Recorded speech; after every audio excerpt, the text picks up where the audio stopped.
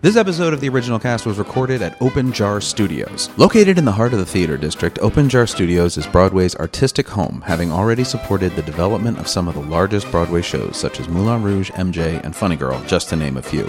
The studio complex features two 4,000-square-foot studios with 22-foot-high ceilings, which provide the perfect space for Broadway rehearsals.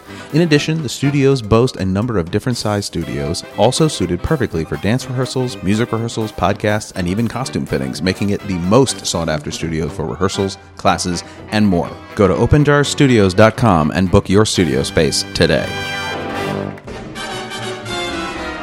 Whenever my world falls apart, I never lose hope or lose heart. Whatever the form of the storm that may brew, not with you to lean on, darlings, you. Hello and welcome to The Original Cast, a podcast about original cast albums and the people who love them. I'm Patrick Flynn. My guest today is an actor, playwright, director, has worked with the Muppets, but in my house he was known mainly as Mr. Larrabee. It's Austin Pendleton, everyone. Hi. Hey, Austin, how are you? Hi, Patrick. I'm fine. We're here at Open Jar Studios in the heart of Times Square. And yeah, you have this album of the Last Sweet Days of the Last Sweet Days of Isaac, right? Yeah, which is what we're here to talk about. Fulfillment of a prophecy.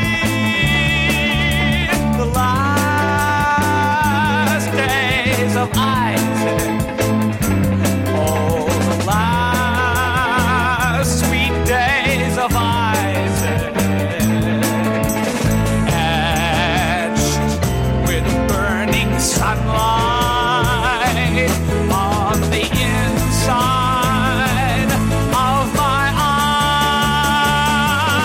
Will I burn? The Last Sweet Days of Isaac, which you brought up, and I will say, honestly, had not heard of until you mentioned it, but I have lots of thoughts now, having listened to it a bunch, but I will start at the beginning and just ask you, how did The Last Sweet Days of Isaac come into your life? Well, I knew Gretchen Cryer and Nancy Ford. Mm-hmm. And I also met the playwright Joanna Glass the same way. They were in New Haven when I was an undergraduate at Yale. There was a group called the Dramat, and we did 3 shows a year. And the third one was a new musical written by people who were undergraduates. And the first 2 years I was there, the musicals were by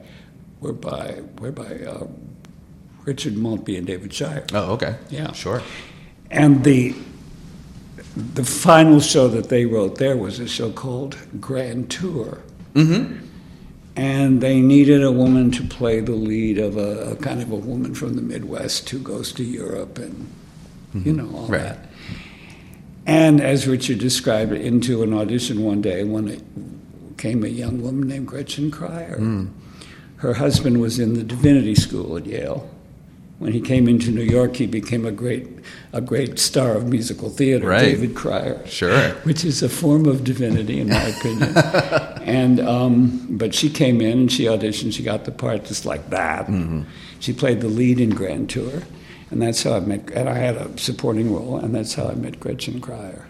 So then, a couple of years after that, I graduated. And she had moved into New York with her husband. And we kept up. Mm. And she wrote this very funny play about a man and a woman in an elevator. And in a high-rise building, and the elevator gets stuck. And we had a reading of it one night, and it was terrific. Mm.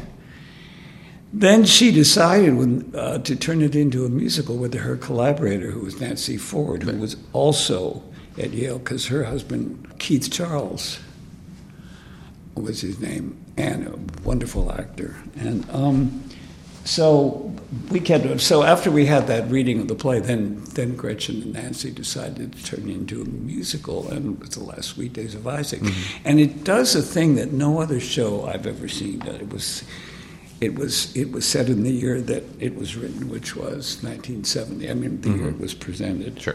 And the first act, Isaac and a young woman are trapped in the elevator, and they're well, he says, this is my 33rd year. Right. So they're in their early 30s, and they're total strangers, and they're stuck in the elevator. Part 2, and it was the height of the protests of the Vietnam War, were the same people, but if they were a much younger age. Right. I haven't ever seen a show do that. Yeah. And so I was a protester, and she was too. It was brilliantly directed by Word Baker, who had directed The Fantastics, and he also directed the off-Broadway revival of The Crucible that sort of put that play on the map in New York. The Crucible, the Arthur Miller play. Yeah. The original production had encountered problems. Right, and not really gone anywhere. And then 3 or 4 years after that, he directed it off-Broadway in a very intimate setting of the very honest, straightforward, low-key thing, and it suddenly it was a classic. The Crucible is a great play. So he was a director of some. Sure. He was a great director. Yeah. And he was also very flamboyant. He was very entertaining, And we started previews for the last 3 days. We had a week and a half of previews. We were in a theater uptown on East 74th Street called, I believe, perhaps the East 74th Street Playhouse. It's like the East Side Playhouse. The East Side Playhouse, where I had earlier, about 10 years before, appeared in Oh Dad, Poor Dad, and Mama's Hung You in the Closet, and I'm feeling so sad. The great early 60s long title plays. Yeah, and I, so here I was returning now 8 years later to the East Side Playhouse in the last 3 days of Isaac, directed by Word Baker, and with Frederica Weber. And then Frederica left, and then was this surprise hit. Sure. And the first half of the preview, it was like a week and a half. The previews began on a Friday night, and it opened a week from that Monday. Mm-hmm. Right.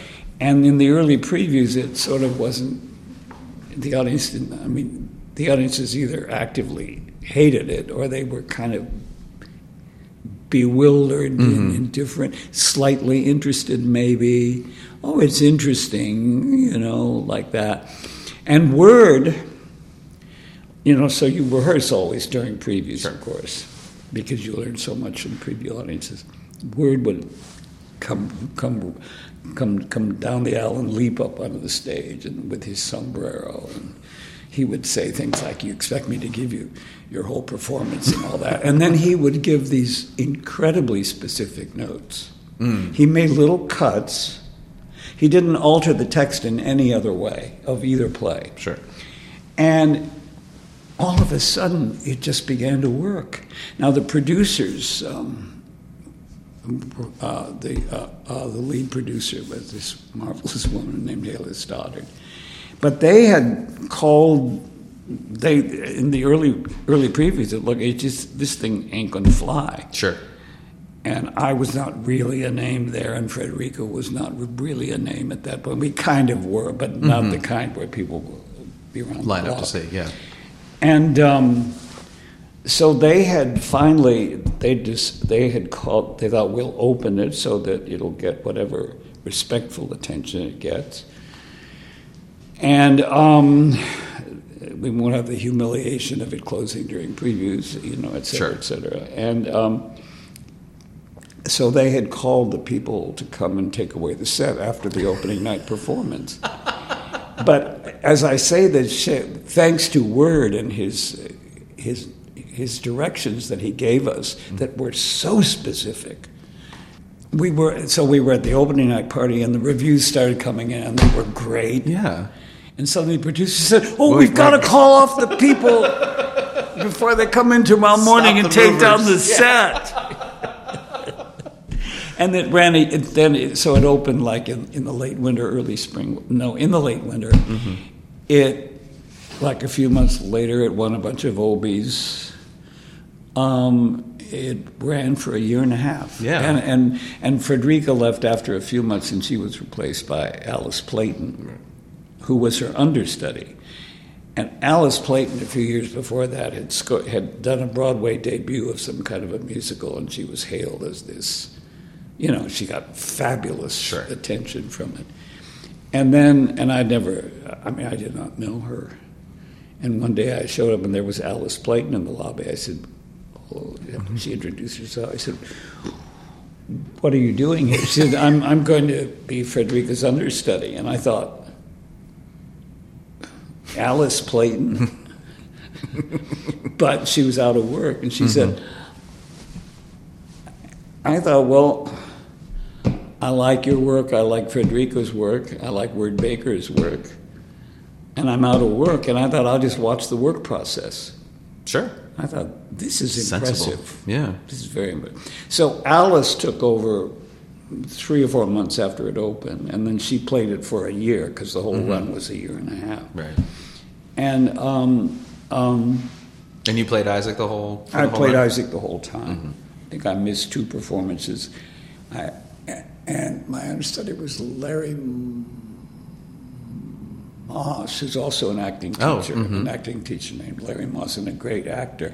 I think he played a handful of performances. The main cluster of performances he played was because my sister got married in our home in Warren, Ohio, in the living room. Oh, She and wow. my husband, Warren Flint.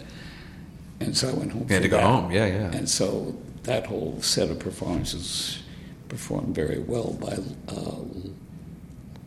Larry Moss. And but other than that, and a couple times I got sick.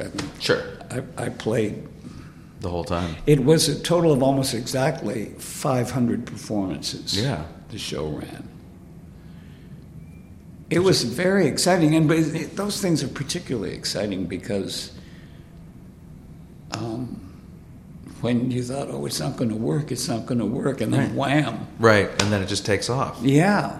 And both Frederica and Alice, and this is quite important, are jazz artists on stage. I mean, they always adhere to the main line of the direction, of course, the curve of the story and all that. But the moment to moment life has a kind of jazz in it. Each of those 2 artists It's a very spontaneous kind of. Yeah, I had that, and the piece requires that, particularly the one in the elevator. Sure. Yeah. Well, because it's such an interestingly structured, like you say, the first act being entirely in the elevator, and then the second act being not only in a totally different location with the 2 main characters in prisons, but also younger versions of themselves, not older versions, which you would sort of anticipate. Yeah, right, exactly. Yeah. Which is quite fascinating. Well, and a different structure even, because listening to the recording, it's very clear when Act 1 ends. And then Act 2 starts, and Act 2 has such a different musical style, and the chorus is much more involved. It has a whole... Right. And the chorus were 3 people up above us. And... the zeitgeist, trying to refer to it as. Louise Heath and, some terrific people. And John Long, and some terrific people. And the director was Word Baker, who also encouraged a kind of a jazz... And when I say that, I don't mean you can do anything you feel like, because Word was very alert to the structure. And he also, I remember, beginning in some of the rehearsals, maybe even into a couple of previews, at the beginning of the play when the elevator gets stuck and I'm pounding the things and all that. And he said, "Wait a minute. What are you doing?" I said, "Well, I'm trying to..." He said, "You're playing hysterical. Play what you would deliberately try to do in a situation like this." I remember I got that, and it's influenced me the rest of my life. Because I was getting off to a really bad start. Frederica was fine, but I was not. And Herbert Berghoff, who was at whose studio I still teach, and who came to see it, when he came to see Alice Playton, he compared her to Lorette Taylor. Oh. The Glass Menagerie. Sure. Oh, wow. So she, Alice, and Frederica, who's still with us, very big-time artists. Yeah. It's such an interesting kind of lightning in a bottle moment, it seems, which you've, I think, in your career been a part of a few of those that are so. I mean, even Poor Dad. We talked with Barbara Harris. Poor Dad was a little different because it played in Harvard. Mm-hmm. I was a Yale undergraduate. Arthur Koppel was a Harvard undergraduate, and the play got put on by the Harvard undergraduates. And it was published even before it had its first professional production. Oh, okay. I mean, it was a big deal. Okay. And I saw it, and I read the play. I was a senior at Yale, an undergraduate, and I was in the dramatic, which is how I met Gretchen Cryer, Nancy Ford, and Joanna Glass, and all these wonderful women and all that. I was at Grand Central in those days. Grand Central had a bookstore. I think it still has something kind of like that. And I thought, I got to get something to read on the train, spring vacation. And Oh, Dad, Poor Dad was published. And its only production was at Harvard. Had been at Harvard by undergraduates, and Arthur was an undergraduate. And I read it on the train, going back, and I thought, and there were three leading roles. There's the mother, there's the boy who's all screwed up, and the girl he falls in love with. And I read it, and the part of the son, he stuttered, and I at that time, and I still have little traces of it, but I had a big problem with it, and I went into acting to get away from it. I found it would tend to pretty much kind of leave, not always, but but often, that part of your brain helped often, it, yeah. And I thought, well, I don't want this part. Right. I mean, because to play a part who stutters when you yourself are a stutterer. Sure.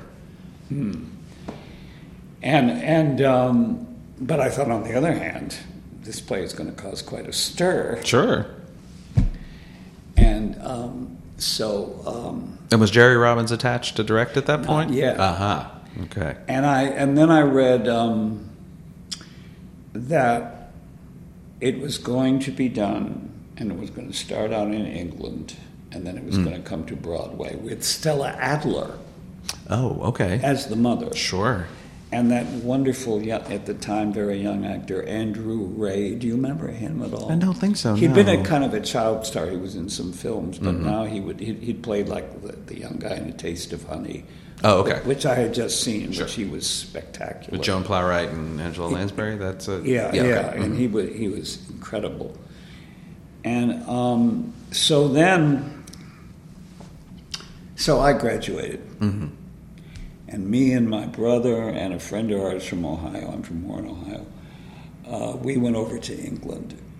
In fact, we spent the whole year, we were joined by other family members, by a lot of friends, the whole summer of 1961 in Europe. Oh, wow. And then I came back and I moved into New York. But anyway, so we went over to London, and I looked in the paper in London, and there in Cambridge, England, trying out was Oh, Dad, Poor Dad with Stella Adler and Andrew Ray. And as I said, I thought, actually, I thought that was great, because I'd seen Andrew Ray just then in A Taste of Honey, and he was off the wall, superb. And I'd always wanted to see Stella Adler. I mean, I'd heard so much about her. Yeah. So we went up to Cambridge to see it, and it was unforgettable. I still remember her performance. It was so compelling. And Andrew Ray was in the he only ended up having a few performances in it between Cambridge and in London, but I think he was better than I ever was in playing. And it was so, the girl was clearly an excellent actress, but the strange tonality of that play, but it didn't quite fit. But those two performances, Andrew Ray and Stella Adler, were incredible. So then we went to see it, and I could still describe to you Stella Adler's performance in the play. It was so quiet. And I don't know if you know the play, but she has a 20-minute speech in the middle of it. And she's pathological, the character, and it was so quiet and so focused and so... Then me and my brother and our friend, we flew down to the south of Spain. It was before the south of Spain was sort of the in place, so we got some a little hotel on the Mediterranean, And I got a cab one afternoon, and I went up to the little town nearby, and at siesta time, and I was reading the international edition of Time magazine. And I read that Dad had crashed and burned in London and was not coming to Broadway or to New York. Sure. I couldn't believe it. And I asked Arthur about it years later. I said, what happened? Yeah. Because what I saw, I mean, I can still describe to you what I saw in Cambridge. Yeah. And he said, we got to London, and Stella decided to change her performance completely. And she would brook no. And it just was a disaster. Wow. And I thought, man, God. And anyway, and then I got back to New York, and I moved in an apartment with a whole lot of roommates I had, both from people I knew from Yale and people from Ohio. I mean, we had 2 apartments that were right next to each other, and 12 or so guys. Tom Ligon was one of them, you know, the actor. And Peter Beard, you know him. Yeah. Wow. And Peter Beard was then seeing this beautiful young woman who was a model, a fashion model. Beautiful, beautiful woman in every way. First of all, just plain beautiful, but also really soulful, kind of loving. And they were sleeping on the floor in our apartment in a sleeping bag one night. And Peter knew everybody in the world. And one night at 4 a.m., the phone rings, and I stumbled from where I slept, and I went past the sleeping bag, and I said, hello. He says, hello, may I speak with Peter Beard? And I said, well, yeah, but who shall I say is calling? He said, Salvador Dali. So I went and I woke him Peter up. Awake. I said, Salvador Dali wants to talk to you. I mean, God, he was somewhere in Europe, you know. It was but even the surrealist of the moment. It's too perfect. And so Peter dragged himself out of bed. He said, "Oh, Salvador." And of course, he's bored to talk to him. Yeah, and he said, "What is it, Salvador?" Right. What do you want? Well, I wish to speak to you. He said, "Salvador, it's 4 a.m. Right. Yes, but I wish to speak. You know. So when you hung out with Peter, and Peter Beard was extraordinarily generous. He would if I wanted to see his show, he would secure tickets for it and just hand them to me. And I mean, and I was introduced to a lot of people, like, for example, Salvador Dali. Sure, right. Who apparently had your phone number. And he was a very generous guy and very opinionahad. Sure. That's funny. But so we had a lot of interesting roommates, you know. Sure. And a lot of those had remained friends for all my life. Sure. So I moved into New York, and there was, I was reading. There was an article by Jerome Robbins in the Sunday New York Times in the magazine, and I'd seen West Side Story and I'd seen Gypsy, and I read that he was doing 2 things he'd never done. He was going to work off Broadway, and he was going to direct a play instead of a musical, and that play was Odette Poor Dad. And I thought,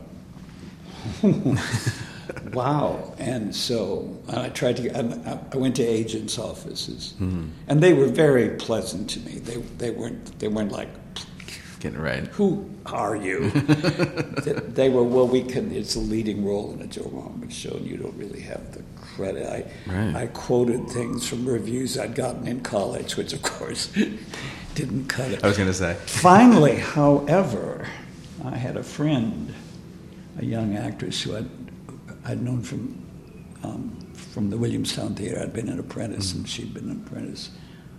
And someone else who had been an apprentice there is the woman who's now my wife, Katina.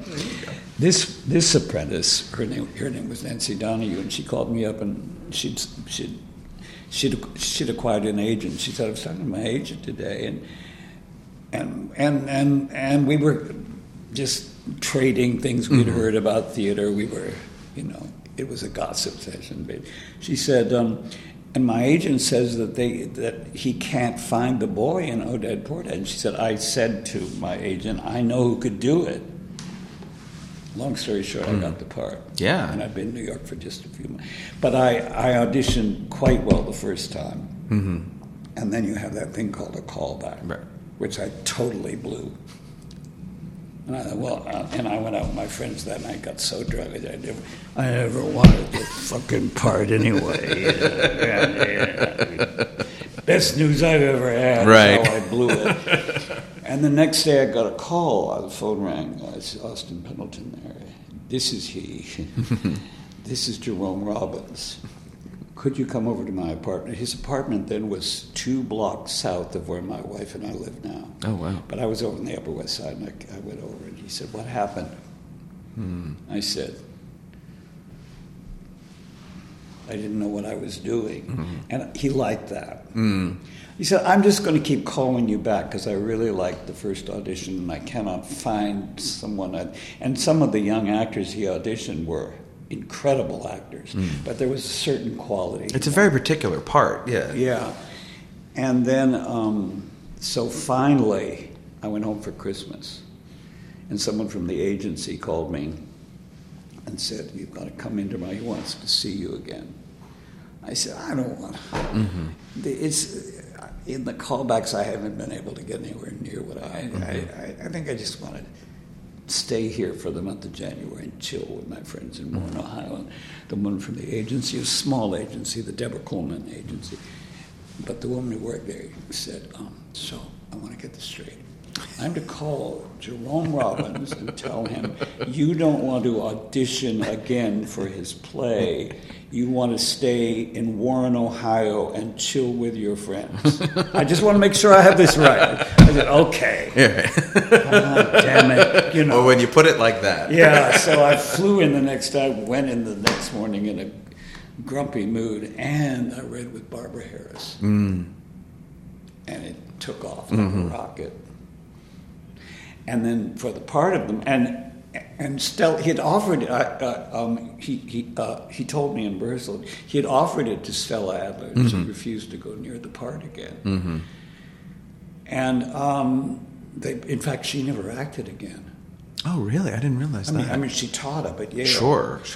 But even when they would try to get her to be in a play at the drama school at Yale, like Arkadyna and the Seagull, in which she would have been definitive, she never acted again. Wow. This business is so full of heartbreaking stories. Sure. But she taught. Sure. And the acting teacher wars of the... Yes. You heard what she said. What do you... The day after Lee Strasberg died. No, I don't think she said to the class, ladies and gentlemen, there died yesterday a man who did more to destroy American acting. The acting teacher wars in those years were it was brutal out there. It was brutal. Now, I studied with Udo Hagen and Herbert Berghoff. Sure. And they didn't get themselves involved. They weren't mixed up in all that sort of that sort of thing. And oh man, right? Yes. It can be brutal. But I want to ask you about Barbara Harris. I mean, obviously, she is one of my absolute favorite performers of all time. She made the show work. Well, that's what I'd heard. And we had Joe Van Fleet, who was a great artist. Yeah. And Joe was competitive, but she was never competitive with Barbara. And it was the reason we were running was Barbara. Well, because that's what... Didn't she get cleared on a clear day off of that? Well, what happened was... We had that thing again a week and a half of previews, just like, but it was the reverse of Isaac a few years later. All through the previews, we were in heaven. You were killing it, yeah. On a Monday night, and they sat there, and it was pouring rain, and the cream of the theater crop was all there to see it, and it with a thud. The reviews were, they were respectful, but they weren't. But hardly, yeah.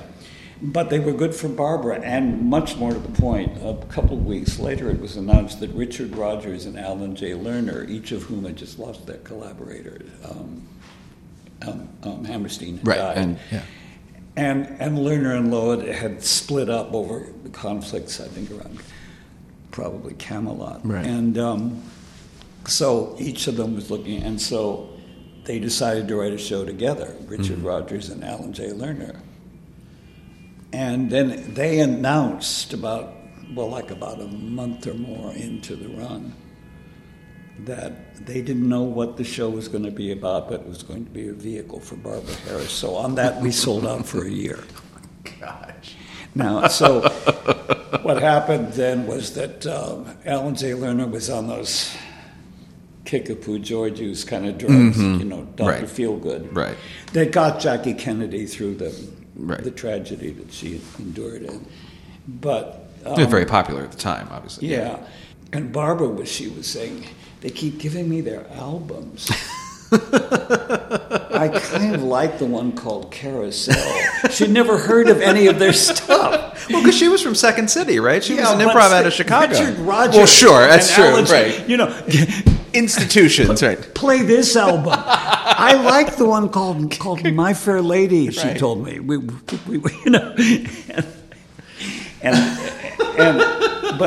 But finally, Richard Rodgers didn't want to work with Lerner because he was high as a kite. Sure. And so Burton Lane came in on a clear day. Right. But Barbara hated fame. Mm-hmm. She did not want to be famous. That doesn't surprise me. She is the only. And when she had that triumph in the apple tree, she was miserable. Right. And then as soon as that contract was over, she left the apple tree, and then and then I would run into her, and she said, "I'm taking some courses at Hunter College, like on all kinds of different subjects." Mm-hmm. And every time I pass Hunter College, I think about Barbara Harris.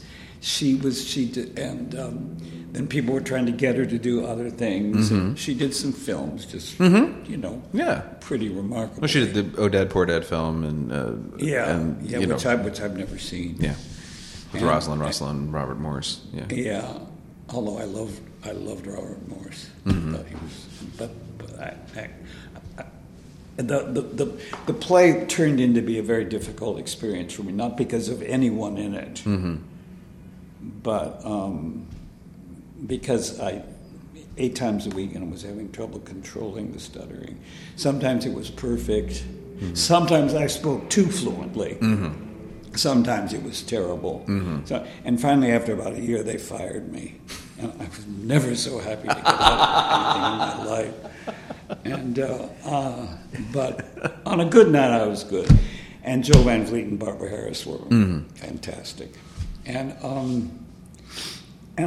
also there are a lot of smaller parts in the play, like the Bellboys, and just about everybody who were the Bellboys have gone on to careers. To be okay.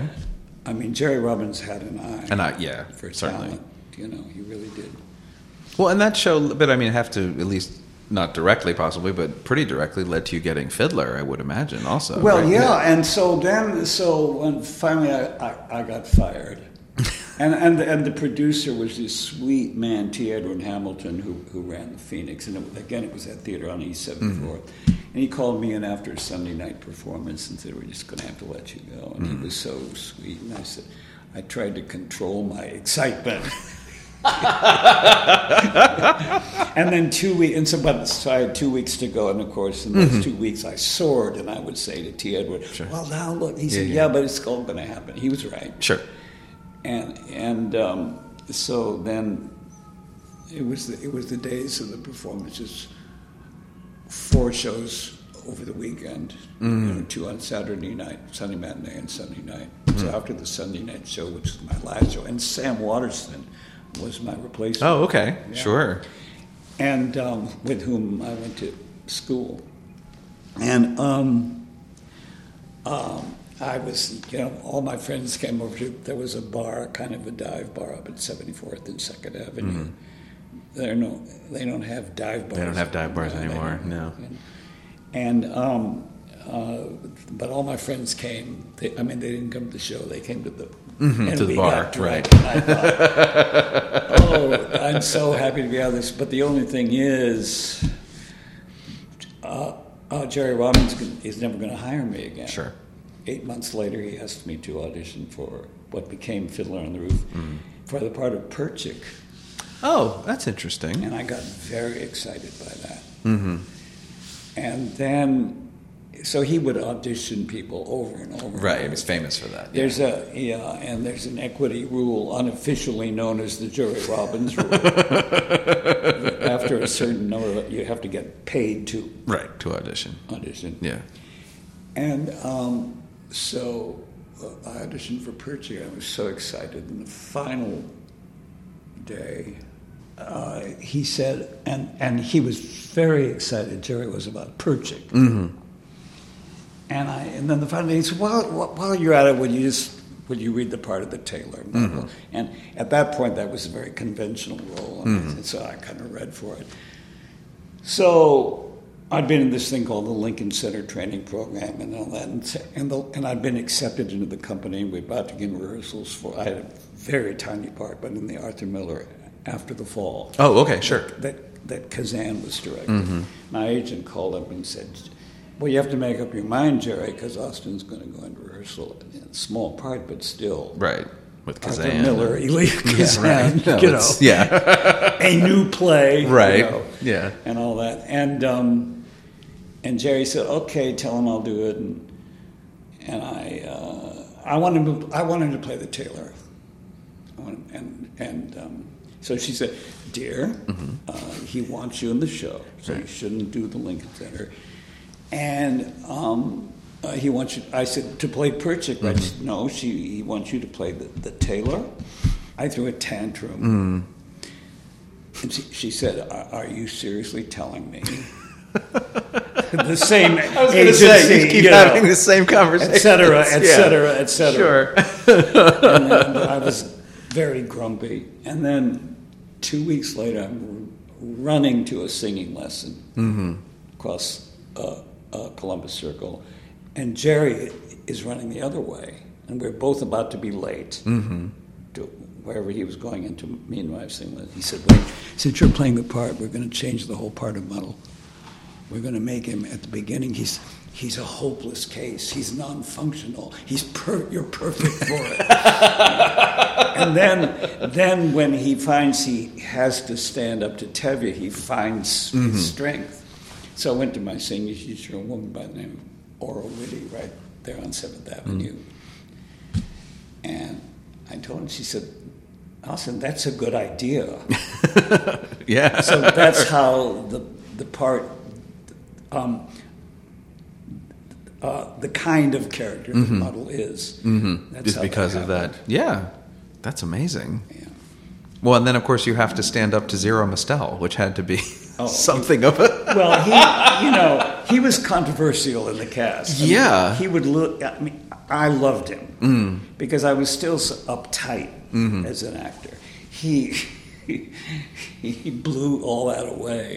He just would literally do anything on stage. And and I wouldn't imitate that. First of all, I didn't have the resources to do that. Secondly, it would have been completely inappropriate. But the sense of he was so free. And so I adored him. I think he kind of blew open a lot of doors and windows for me during the year that we played it. And of course, we almost closed out of town. Right, famously. Yeah. And then Jerry Robbins pulled it together. And then brought it into town, and it became Fiddler on the Roof, right. Which is that. And the opening night party, and we were all so relieved. And it was the days, as I say, when the critics all came to opening night. Right. And we were at the Rainbow Room. Okay. And we were like, we made it, we opened, and a guy was seen anxiously walking across the room. We said, where are you going? He said, I'm taking the Walter Kerr to Mr. Robbins, and he looked unhappy. We all fled. Sure. I remember pressing the button of the elevator to get out of there. And Walter Kerr did not like that show. Right. Yeah. But, Famously. And the other reviews were respectful. It wasn't like South Pacific. Sure. It wasn't like I Fair Lady. They were respectful. And Kerr was not even that. Mm-hmm. And so I thought, well, yeah, too bad. We worked so hard on it. Mm-hmm. And then the next day was a Wednesday, so it was a Wednesday matinee. So we came in the back door in the Imperial. Right. And Bert Convy comes to the dressing room. He was playing. He was Pritchett. Right. One reason I'm very happy I didn't get to play Pritchett because I never would have met Bert Convy. Mm. So Bert comes in and says, "Have you been out front? The line is around the block." We said, "But these aren't that kind of reviews." He said, Right. "Well, word of mouth." Right. Overcomes the review. And then for a long time, became the longest running. Yeah, it was show the longest in running show in Broadway history. So then, I mean, after that, you have a more, did you have a more established career as an actor? Was Fiddler kind of you had that and O'Dad, and you had, the seal of approval of Jerry Robbins twice. Does that carry, get your theater career really rolling? Yeah, and Jerry remained my friend for the rest of his life. And he actually cast me in a couple of shows, but then he would always withdraw from shows before they went Right. to rehearsal. And then in those cases, when he would withdraw, I would withdraw. And I remember one day that about 3 or 4 years after Fiddler had closed, it was one day in July or something. I'm coming up Madison Avenue. Coming down Madison Avenue is none other than Zero Mostel. He's Austin. I said, "What?" And I hadn't seen him in a while. Sure. "Austin, promise me one thing." I said, "What?" "Promise me you'll never work with Robbins again." Man. And I promised, I Right. actually had already promised him I was going to work with him again. But again, I pulled out of it when he pulled out. Sure. But so I said to Zero, "God, I will never work with Robbins." Of course. What 2 else? weeks later, I read in the paper that there's a new show, a new musical, directed by Jerome Robbins, starring Zero Mostel. And it's a show that has never seen. I mean, I think they finally years later did a workshop of it. What was it? It was a score by Stephen Sondheim and Leonard Bernstein called "A Prey by Blecht." Oh, yes. Yeah. And I think Jerry, way toward the end of his life, years later, they did a workshop of it at Lincoln Center, which he offered me a part in, obviously. Sure. Not the same part that he had offered me Yeah. years and years before. And I was unable to go see it for some reason. I was unable to be in it, and then I was unable to go see it. I was out of town or something. And apparently they struggled with it. Yeah. And Jerry got all frustrated, and everybody got frustrated.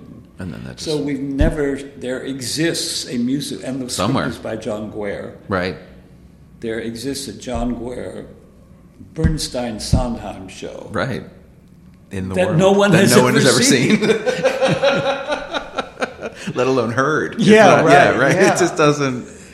There's so many of those things in the world. Yeah. But so, getting back to... One thing that I was really interested in with listening to Last Sweet Days of Isaac Yes.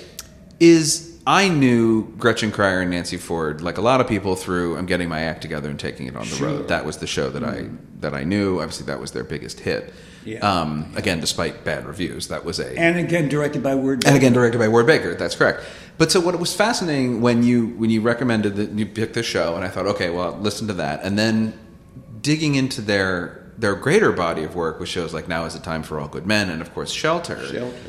What I encountered was not what I was expecting. What I was, Shelter is a really remarkable piece, and that Out of Town was directed by Ward Baker. They should have stuck with him. Honestly. But then every time he directed a show of theirs, it worked. Because, he did the other... I don't know if he did Now Is the Time for All... Yeah, I think he did Yes, do he that. did. He did. Okay, yeah. And with what happened with Shelter, I guess there had been a falling out when Shelter was out of town, but I think all that could have been fixed. Sure. But I had just directed up at Williamstown Uncle Vanya, a very highly regarded production of Uncle Vanya. Everybody flocked up to see it, and so Gretchen and Nancy said, "Wait, you should direct Shelter." And I said, "Yes, of course." Yes, of course. and I blew it. Well, I don't. No, it wasn't like a fiasco. Sure. I mean, it actually It was an incredibly complicated It got piece. some Tony nominations Yeah. and all that, but it didn't come off. Sure. Well, but that was what I was struck by, was that, getting Act Together and taking it on the road is a pretty straightforward story, Yeah. evening of theater. It's, it's very autobiographical, obviously. But those other three shows are really sort of intense, interesting examinations of technology in its relationship to existence in the late 60s and early 70s. Yeah. And they're so current. I mean, both Shelter and listening to Shelter and then listening to The Last Days of Isaac, they're talking about things that right now we're confronting. Shelter was ahead of its time. Way then, ahead and of its still time. ahead of its Yes. And I keep saying to Gretchen, find some hot young director and Yeah. get this thing on. It's remarkable Yeah. how prescient a lot of that Yeah, is. absolutely. Down to like listening to songs like I Want to Walk to San Francisco. Yeah. Which is just this very simple sentiment about how technology makes things too easy. We have to Yeah. get where we're going. Yeah, through right, yeah. It takes too short a time to fly to San Francisco in a supersonic jet strapped into a seat. I want to measure every mile against the length of my body. Feel the earth from here to there. Yes, feel it with my feet. I want to walk to San Francisco if I go there. I want to walk to San Francisco if I go. And that's 1970, and they're talking about supersonic jets and flying. I mean, but it's like, talk Yeah. about, let alone Zoom or any other kind Yeah, of thing. totally. But the moment that really took me aback listening to this, and it's so interesting on the recording, because it's the only real moment of like true spoken word on the recording is touching the song "Touching Your Hand" in Act 2 of Last Sweet Days of Isaac. Yeah. Where this it's sort of like touching your hand is like touching your mind. Oh, yeah, right, And then right. you have the little speech in the middle of Touching your hand is like touching your mind. Hey, I've had this crazy idea that frightens me. I mean, it's something we're coming to. Someday they may figure out a way to put a whole life on tape. Every aspect recorded completely, the sights and the sounds and the smell and the feel. And then it would be possible to experience a tape of somebody else's life. But would that be like actually being with the person? I mean, if you can electrically reproduce a person, is that the person? And then you could put the tape in a little can, and you'd have a person in a can. Touching your can is like touching your mind. And I really had to stop for a second and just be like, my God, like it was just, if you'd written that today, it would make absolute sense. It would make perfect sense. I can't imagine. Dated. Not at all. Yeah. So then I think with Shelter, which takes that up a notch, that whole concept. Totally. I can imagine to an audience in the early 70s, especially a Broadway audience, is like... Well, no, I didn't do a good job with it. I think had they stuck with Word and they returned to Word, right. after that, for getting back together, it would have run. I mishandled it. But was that show always going? Was Shelter always going to Broadway? Was that the trajectory of Shelter? Yeah, because of and the whole thing was Isaac had been this big. That's Broadway okay. hit, That's what I kind of and wondered. Shelter had gone well out of town in Cincinnati, so it was always on that yeah. trajectory. Then I did this Uncle Vanya. Everybody likes it. Oh, Austin, and he was in Isaac, and right, and knows them, and big it's mistake. I was wondering how you got that job. That seemed like well, that's such. It was your first Broadway play or first Broadway show, period, and it's a musical, which is even if a smaller musical has so many moving parts to it for a director. Yeah, but they called in Peter Hunt, my friend, during the previews, and he fixed it to a certain degree. Tony Walton, who was the designer of it, said, "You got to call in Jerry," and I was going to call in Jerry. Sure.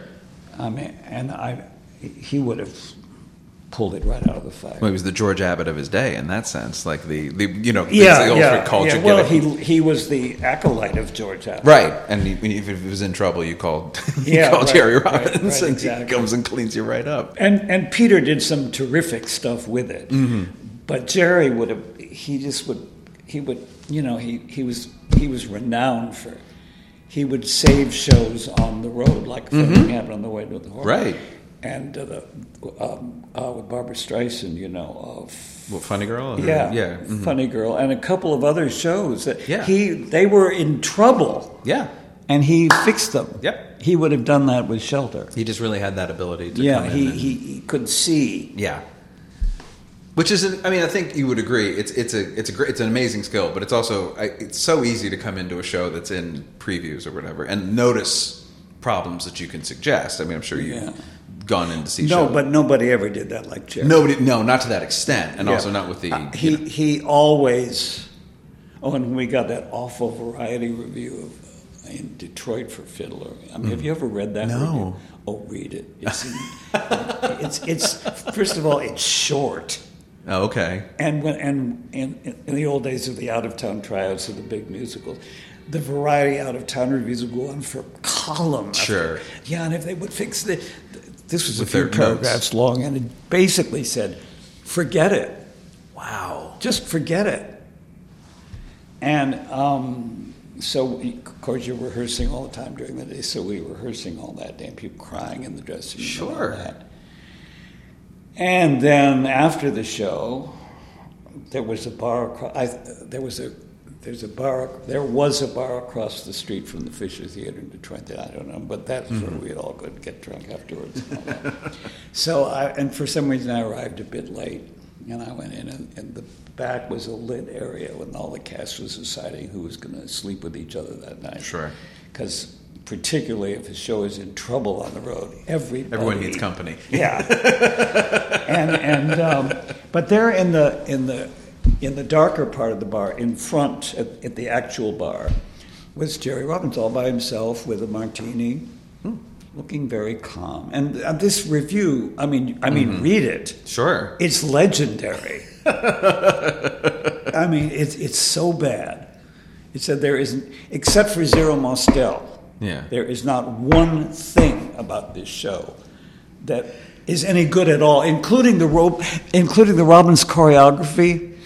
Jeez. And the script and the score and everybody else in it, and the last they named names. Oh. And except for Zero Mostel, it might run for 2 months in New York only because of Zero Mostel. But forget it. So I walk in the bar, and they're in the front, in the dark at the bar is Jerry Robbins. And because I'd already done Oh Dad with him, I said, Jerry, I got up the nerve to say, Jerry, what are you going to do? And his response was, 10 things a day. And that's what he did. And often when friends of mine are in shows out of town and there's controversy, troubles, sure, and they say, come and see our opening night up in Boston, and my sister lives up in Boston, and so I go, and the show isn't anything resembling the trouble we were in with Fiddler, but the producers are saying to me, "Oh, we're going to do this. We're going to get rid of that," and I tell them the 10 things a day story, and that's what he did. Detail work for 2 or 3 weeks, extensive detail work. We opened a few weeks later. The next stop was in Washington, and the reviews were raves. And then all of a sudden and the morale totally collapsed. Sure. And then we pulled it together, and we had a great opening night, and then Walter Kerr did his thing. Right. But it finally... Right, The obviously. show has 9 lives. you know. Absolutely. I mean, Yeah. continued revivals and, Yeah. the recent Yiddish revival. I mean, it just keeps giving. Oh, the Yiddish one is wonderful. But When you appear on that album as well, singing the Sewing Machine, right? The cut song of... Oh, yeah. Yeah. That's a whole Just other a- album that doesn't have anything Sure. to do with the Yiddish. Right, they put them out as a 2-disc set. Yeah, that's right. But yeah. So then, how did you go from so you're an actor and a director? When did you get into being a playwright and a writer? Was that something you'd also always been? Well, as I say, the thing they did in the Dramat every spring was a musical written by it. And when I was a freshman and sophomore,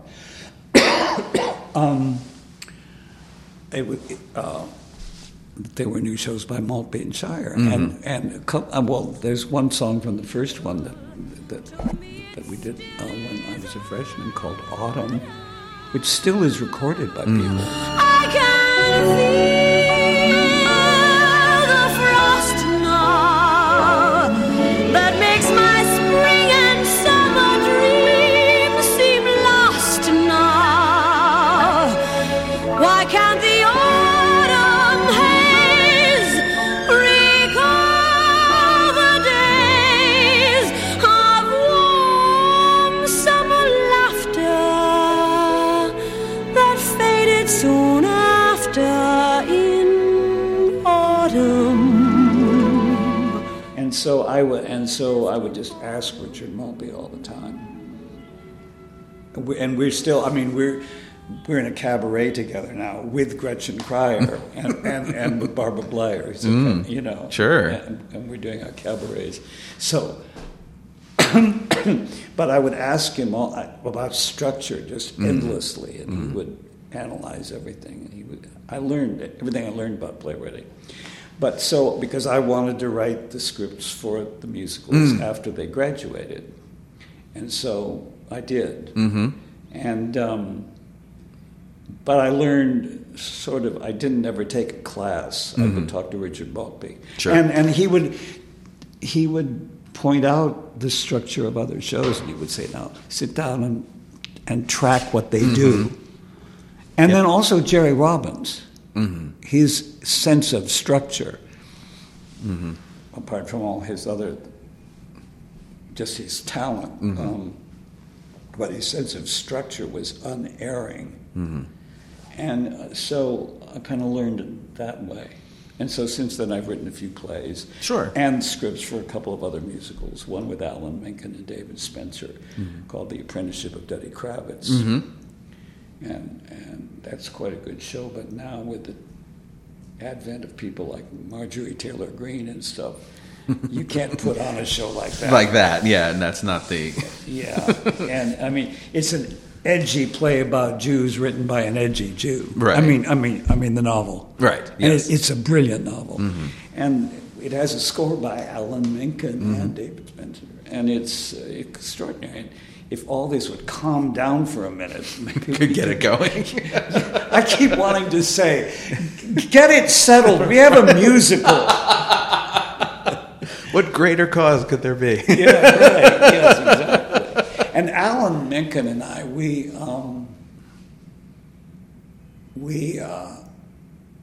opened in Philadelphia with the show back in 1987.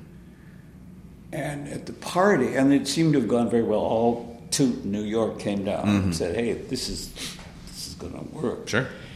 But that night, the guy who had put in all the money withdrew it all. Oh. He was a guy in real estate in Long Island. He'd never read the script or the novel or anything, but he thought the title character is going to be like him, and it's going to be this wonderful guy. Sure. Well, that's not what yeah. what Duddy Kravitz is.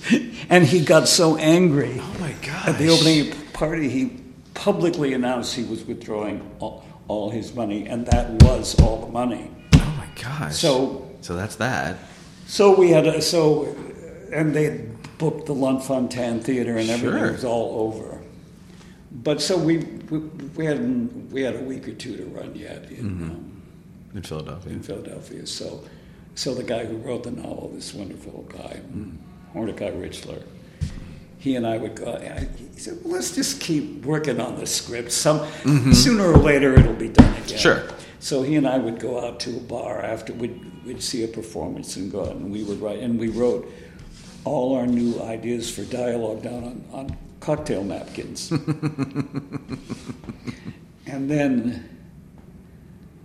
And I would carry them around, and then I would sneeze, and I'd forget.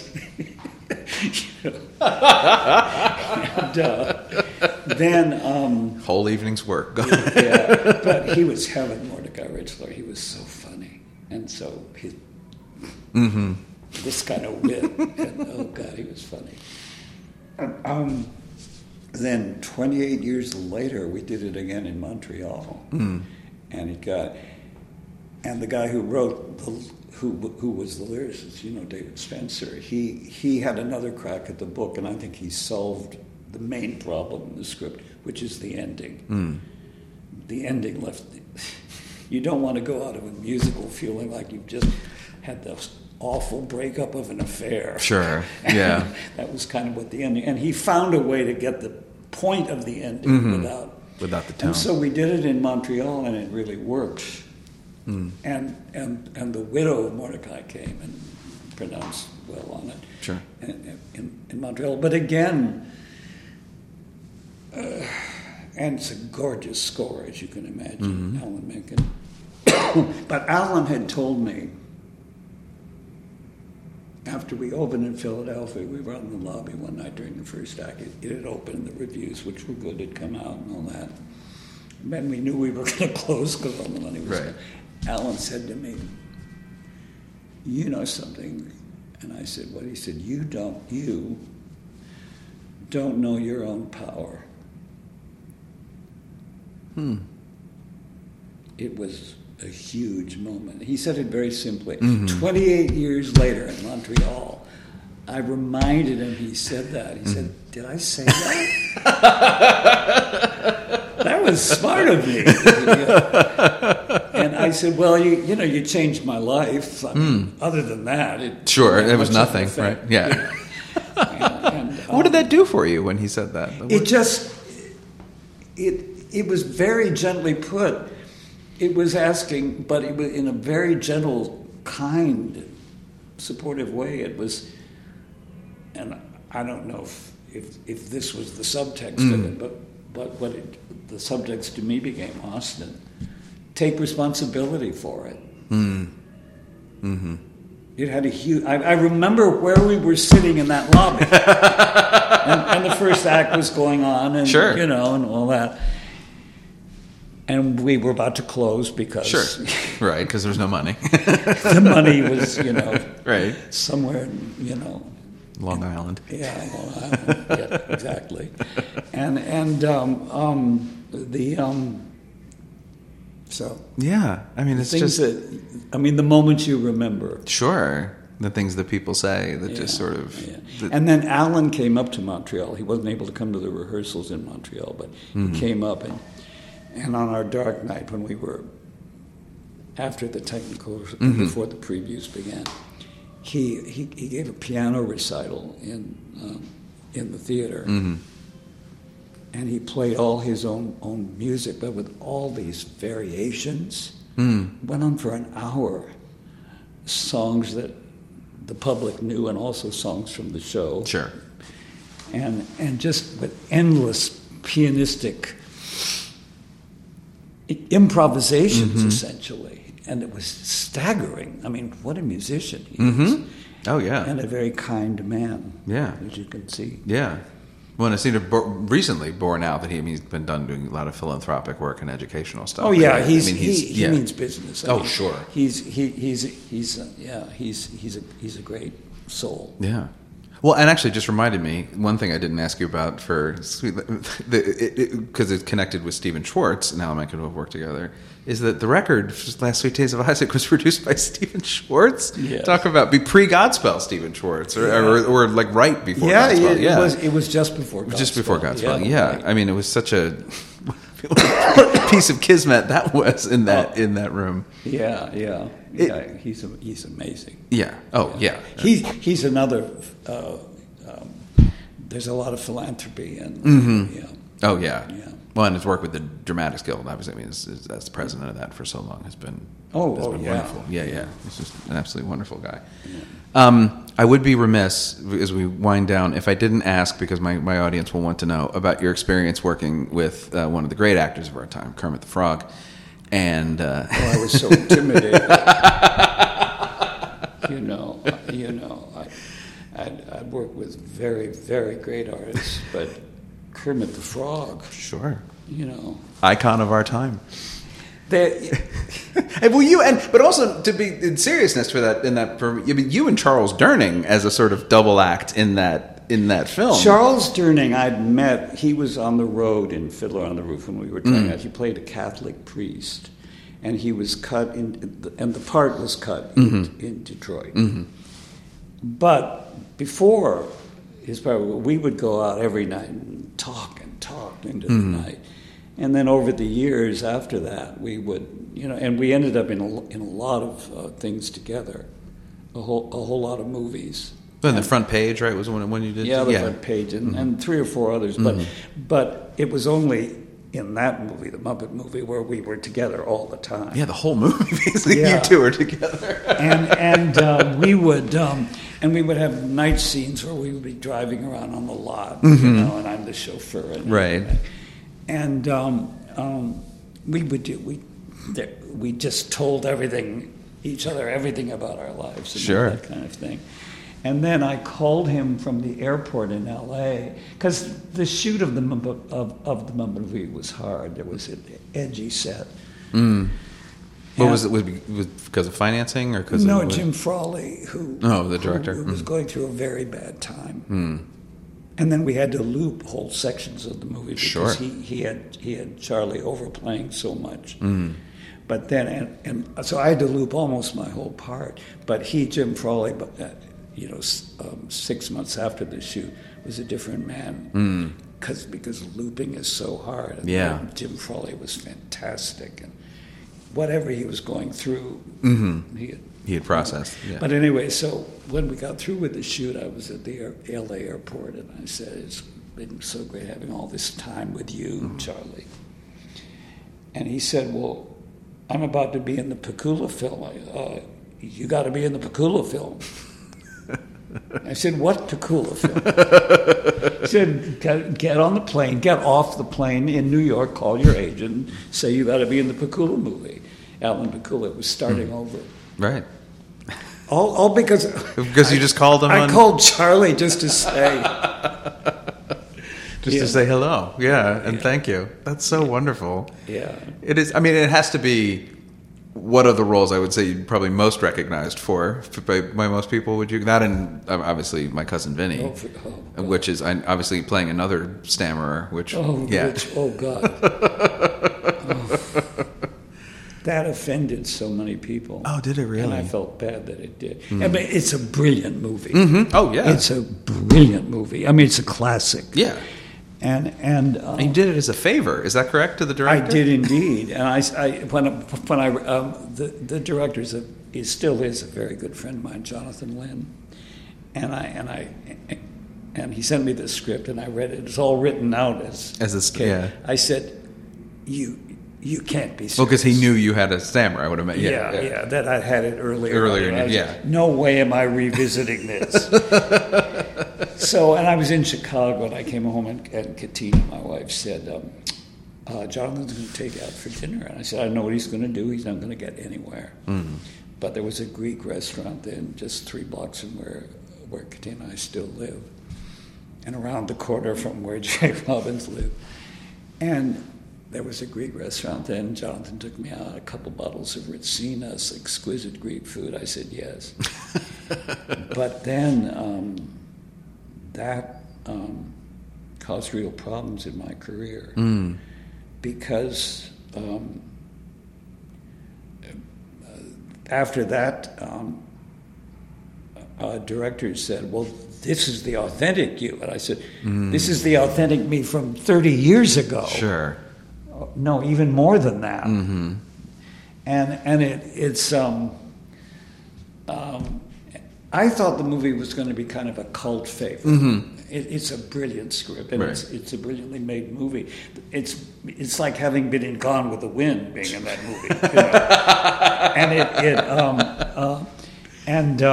So the only parts I was then only, and the thing that all these directors would say was, when they would say, "I really loved you," when I would go for an audition or a meeting, and they'd say, "I love you," and my cousin, and it was code for, this part is fluent, I'm not going to cast you.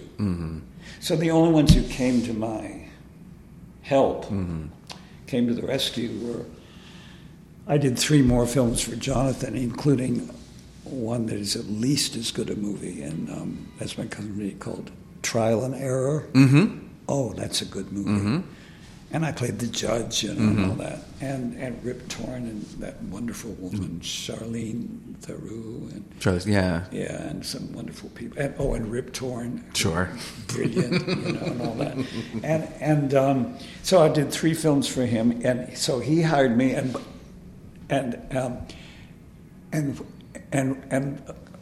a woman who had become a friend of mine in the meantime, Whoopi Goldberg hired me in a film called The Associate. Oh, sure. And Barbara Streisand cast me. So I got by with a little help with my friends. The Mirror Has Two Faces. Right? Yes. Oh, that's right. Yes. So the only people who hired me after that were people who were my friends, like Jonathan Lynn. Sure. But also who had gotten you into this mess. Right. And then all the films I made, A Couple for Jonathan and the one with Whoopi, The Associate, and the one with Barbara married, they all sort of opened at the same time.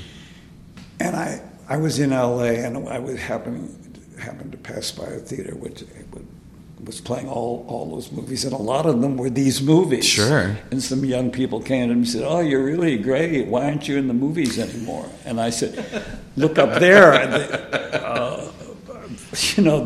there are like 4 or 5 of them right there. Right. They said, we don't want to see any of those. I mean, I love Jonathan Lynn. Obviously, Clue alone will get you. Still, he and Rita, his wife, and I, and they live over here now. I first met him. I met him because I was in London. When he did Yes Minister, right? And Yes Prime Minister, is that he? Well, I was in London, that same trip I told you about. And I was waiting for my brother and our friend to come over. I thought, I'd go to London a little early just to hang around. And I got kind of lonely one Wednesday afternoon. I'm passing the theater where Fiddler on the Roof is playing. And I said, you know what, I'm going to go. And it was just as the matinee was ending. And I said, I'm going to go back and introduce myself to whoever's playing my part. That's how our friendship began. And that was Jonathan Lynn? If I'd passed it on a Tuesday, it wouldn't have. Man. That's what it is, though, right? I mean, that's the way it is. Yeah. Luck is a huge component so of everything. He said, it was a Wednesday matinee, he said, you must come back to my flat. So him and Rita, and so then he said, of course you'll come to see the show. And I went to see it that night. Of course, it was good. It was the Jerome Robbins production. The actors were very different, but they were good. Jonathan, of course, was terrific. And then I went back. It was August of 1967. Jonathan and Rita and I sat up all night talking. And then she drove me back to the B&B that I was staying in. And ever since then, we've been inseparable. That's wonderful. Yeah. That's such a great story and friendship to have, all because you, like you say, happened to be walking past a theater that's doing the show you were in once. Probably, if I'd been passed on a Tuesday, I probably would have said, I should come around sometime. But I wouldn't have. We wouldn't have done it, Who knows? Yeah. I wanted to ask you also about, speaking of your writing, about Orson Shadow a little bit. It's a show of yours I very much enjoy. Mr. David Cromer directed that. Yeah, I encountered it first through LA Theater Works production, the audio production. Oh, that was a good production too. Yeah. I very much enjoyed that. Yeah. And the Cromer one, which was the original, he first directed it at Steppenwolf, and it went well. So then, and and it was reviewed in the Times when it was in Chicago. I think it was Ben Brantley, who was very perceptive about it. He said the part should be played by actors the audience doesn't know, and it should be done in a small theater so you feel you're in the room with Orson Welles and Laurence Olivier and Vivian Leigh. The idea was given to me by Judith Aubergenois, whose husband Renee was Renee, and she wanted me to write the part of Olivier. She said, I was out in L.A., she called me over to their house one morning for breakfast. In fact, we were making Trial and Error. Oh, okay. And one day I was free, and she invited me over for breakfast and said, okay, I have one thing to say to you. In 1960, Orson Welles directed Sir Laurence Olivier in Rhinoceros. And by the time it opened, Orson was no longer the director. Would you write a play about it? And I thought, I can't write about these people. I mean, where do you start? Well, and you had worked with Orson Welles. I mean, in Catch-22. He had been a pill. He had been a very bad boy. Right. And I'd made, I fear, some rather snide remarks about him. And then after I made those snide remarks, I came back to New York. It was the years of the revival houses, and I saw some of the other movies other than Citizen Kane. Because the thing on hand was, it was Citizen Kane, and then it all... And I thought, these are brilliant films. I mean, So I always felt a little guilty. So when Judith said this, now this is after Orson had died. Right. But maybe I can make it up to him, I thought. Well, because Chimes of Midnight being such a huge component of that play. Of your play. And then, obviously is a great success of his. And luckily is also... When I was young and looking for that movie, you couldn't find it anywhere. Now, luckily, it's on the Criterion Collection. It's very available. A Touch of Evil. Oh, A Touch of Evil, yeah. And The Magnificent Ambersons. Yeah, and I mean, even the lesser-known ones like The Stranger and sort of those, they're really... He was a great, great artist. But and just for my audience to know, he also essentially, for modern people, invented what we now call the video essay with a movie called F for Fake. Oh, yeah. Which is just a documentary sort of presentation, but its style, if you watch that movie, in every video essay you watch on YouTube is based on F for Fake. He was so ahead of his time. He's an innovative artist, Yeah. But also, as you point out in the play, something of a self-sabotager. He wrote the book on that. If you want to learn how to self-sabotage, now it's going to be done again, Orson Child. Oh, is it? At Theater for the New City by a group of actors I know very well called Oberon. And during the COVID, and I've known these actors for years, they did it on Zoom. And it was as good as it was in a league with the original production. Okay. And I mean, I've seen a lot of productions of it, but it was in the league. It was fantastic. Oh, that's wonderful. So now they're going to do it, and that's great. They've offered it to quite a few directors, and all of whom are busy or whatever. Sure. So they said to me, "Okay, you have to direct it." So I said, well, I would never ever direct the original production of a play of mine, but your own work. But now I've seen it directed by David Cromer, so I kind of know what to do. Well, and the script is sort of more set, so you don't have to worry about being a writer and a director as much as you would. That'll be wonderful. So that'll show up down at Theater for the New City in early March. Oh, that's wonderful. Was it originally at Barrow Street when it was off Broadway? Yeah, because I had a play in the New York Fringe Festival. I think right after it had closed, and we at the Barrow Street, and there were just posters, and the postcards were all still around. So that's where I first heard about it. And being a fan of yours was like, oh my gosh, I didn't know you wrote. So picked that postcard, tucked that in. I also wrote a play called Uncle Bob, which remains controversial. Oh, really? It's still well, first of all, it's only two characters. Well, that was the one Joseph Gordon-Levitt was in that. He was in production. He was in a revival. Oh, in a revival. Yeah. Okay. And it's still done. And when it was done, so a big fan of it was Jerome Robbins. He would send people to it, and that's how I basically got to know Steve Sondheim. Oh, okay. He became an Uncle Bob fan,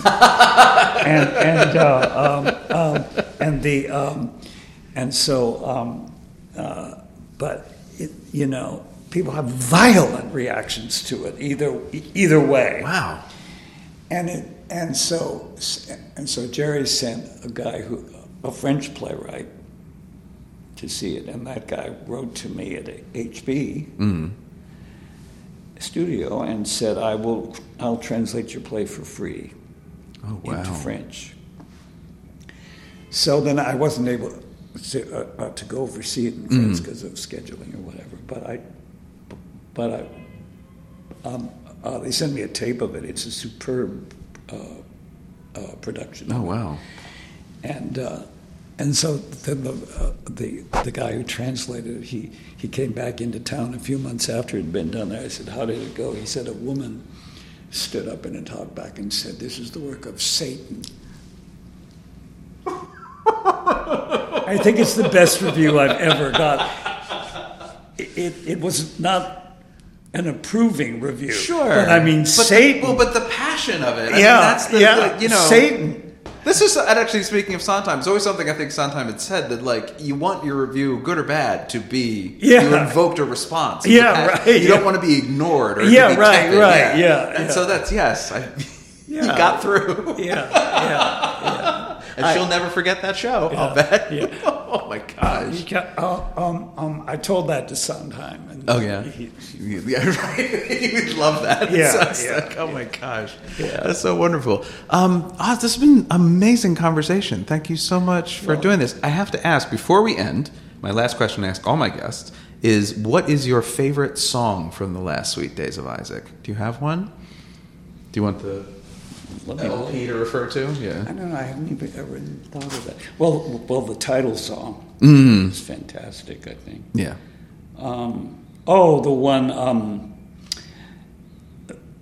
The one from the Liebestod. You know? Oh, sure. Liebestod. Yeah. Who is Robert? I think that's my favorite. That's your favorite song? That's a good choice. So right now you're doing Tennessee Williams? Is that what you said? Yeah, The Night of the Iguana. Oh, okay. Directed by no less than Emily Mann. And I just already did a play with her out in New Brunswick called The Pianist that she'd taken from the memoir. It's not an adaptation of the Polanski film. It's she went all the way back to the source. Memoir and fashioned a play out of it. And now she's fantastic, Emily Mann. Sure. And so now, I'm doing 2 shows in a row with her, and now The Night of the Iguana. How well do you know The Night of the Iguana? I don't know The Night of the Iguana very well at all. I don't know a lot of Tennessee Williams. He's kind of a hole in my theater knowledge. Get on the case. Yes, I mean, I know the hits, obviously, and I also know because of the Sidney Lumet film. But what is that called? Brando is in the film. And the film has a... The Fugitive Kind. The Fugitive Kind, which is... that's not the name of the play, though, is it? The play is Orpheus Descending. Okay, that's it, so I know that. I directed Orpheus Descending once at Williamstown with Olympia Dukakis. Oh, there you go. Yes. Yeah. That was quite something. Fun. Yeah. And that's... all the plays that they say aren't as good as his best plays are all as good as his best plays. Okay. In my opinion. And The Night of the Iguana... I was going through a period, it was just before we went to rehearsal for Odette, where I was having, for the first time in my life, and then I only had them for a few more years, but panic attacks, real panic attacks, which is way worse than an anxiety attack. The plot of The Night of the Iguana is panic attacks. The plot. And I saw it when... I was in the middle of that with the production with Margaret Leighton and Betty Davis. And it was a terrific production. And it's a brilliant play. And this is Emily's directing it, and she's put together a really good cast. And I play a man, a poet who's approximately 100 years old. What can one say? Across the table. I'm prepared for the comments that are going to come my way.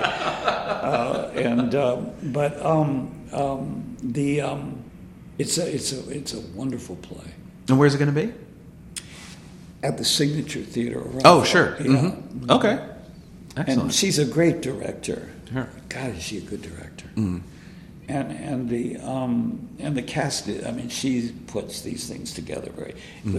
and the same thing with the play out in New Jersey. That was going to, I think that play, The Pianist, was going to move because it was very well received in New Jersey, but now with all this, I mean, there would be bomb threats. Yes, yeah.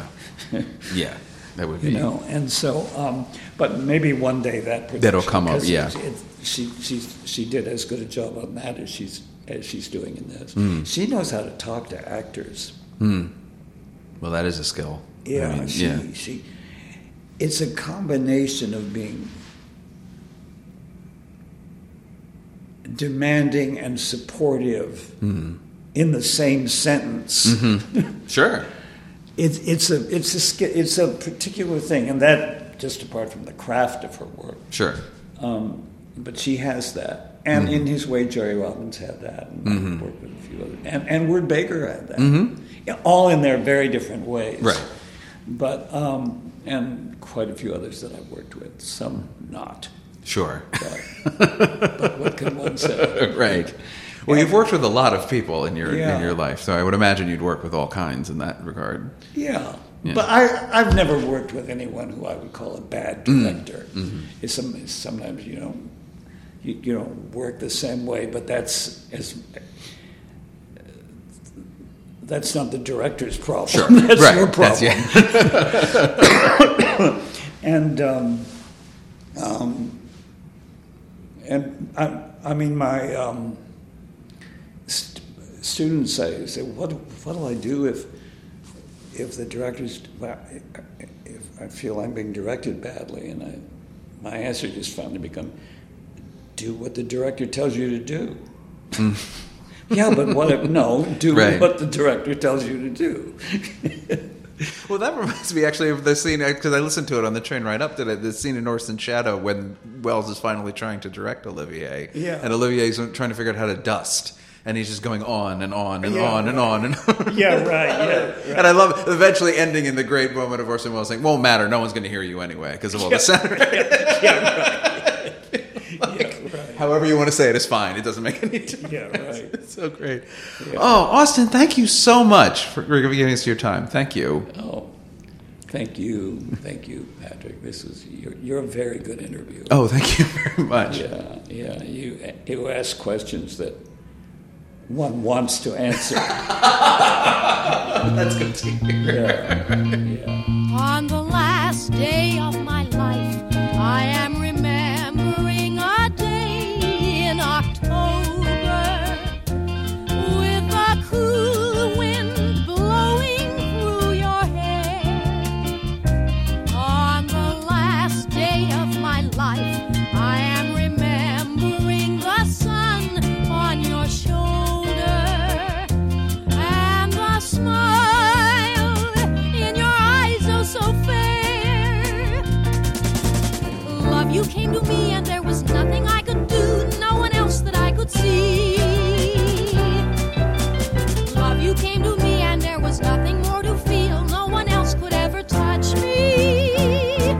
Liebestod, Liebestod, Liebestod. The Original Cast is produced and edited by me, Patrick Flynn. Please rate and review The Original Cast on your podcatcher of choice. It's the easiest way to help other listeners find the show. Go to bit.ly/originalcaststore for Original Cast merchandise like t-shirts, tote bags, and more. Become a patron of The Original Cast at patreon.com/originalcastpod so you can listen to our bonus podcast, The Original Cast at the Movies. On the socials, we're at OriginalCastPod. Special thanks to our social media manager, Bethany Zalecki. Hi, Bethany. My thanks to Austin Pendleton for coming and talking to me. I'm Patrick Flynn. And I can't. I have rehearsal. I live to be 100, it is you that I'll remember, though there's nothing left when love is long gone. And I'll swear till I'm 100, I'll regret the day I left you, 'cause I might as well been dead from then on. For love, you came to me and there was nothing I could do, no one else that I could see. Love, you came to me and there was nothing more to feel, no one else could ever touch me. Liebestod, Liebestod, Liebestod, Liebestod.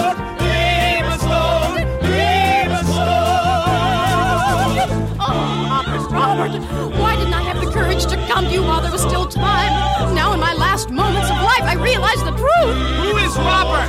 I don't want to die now. Life is too beautiful. Who is Robert? Oh, Robert was my love, my best love. I was a fool not to go to him, and now it's too late. Who is Robert?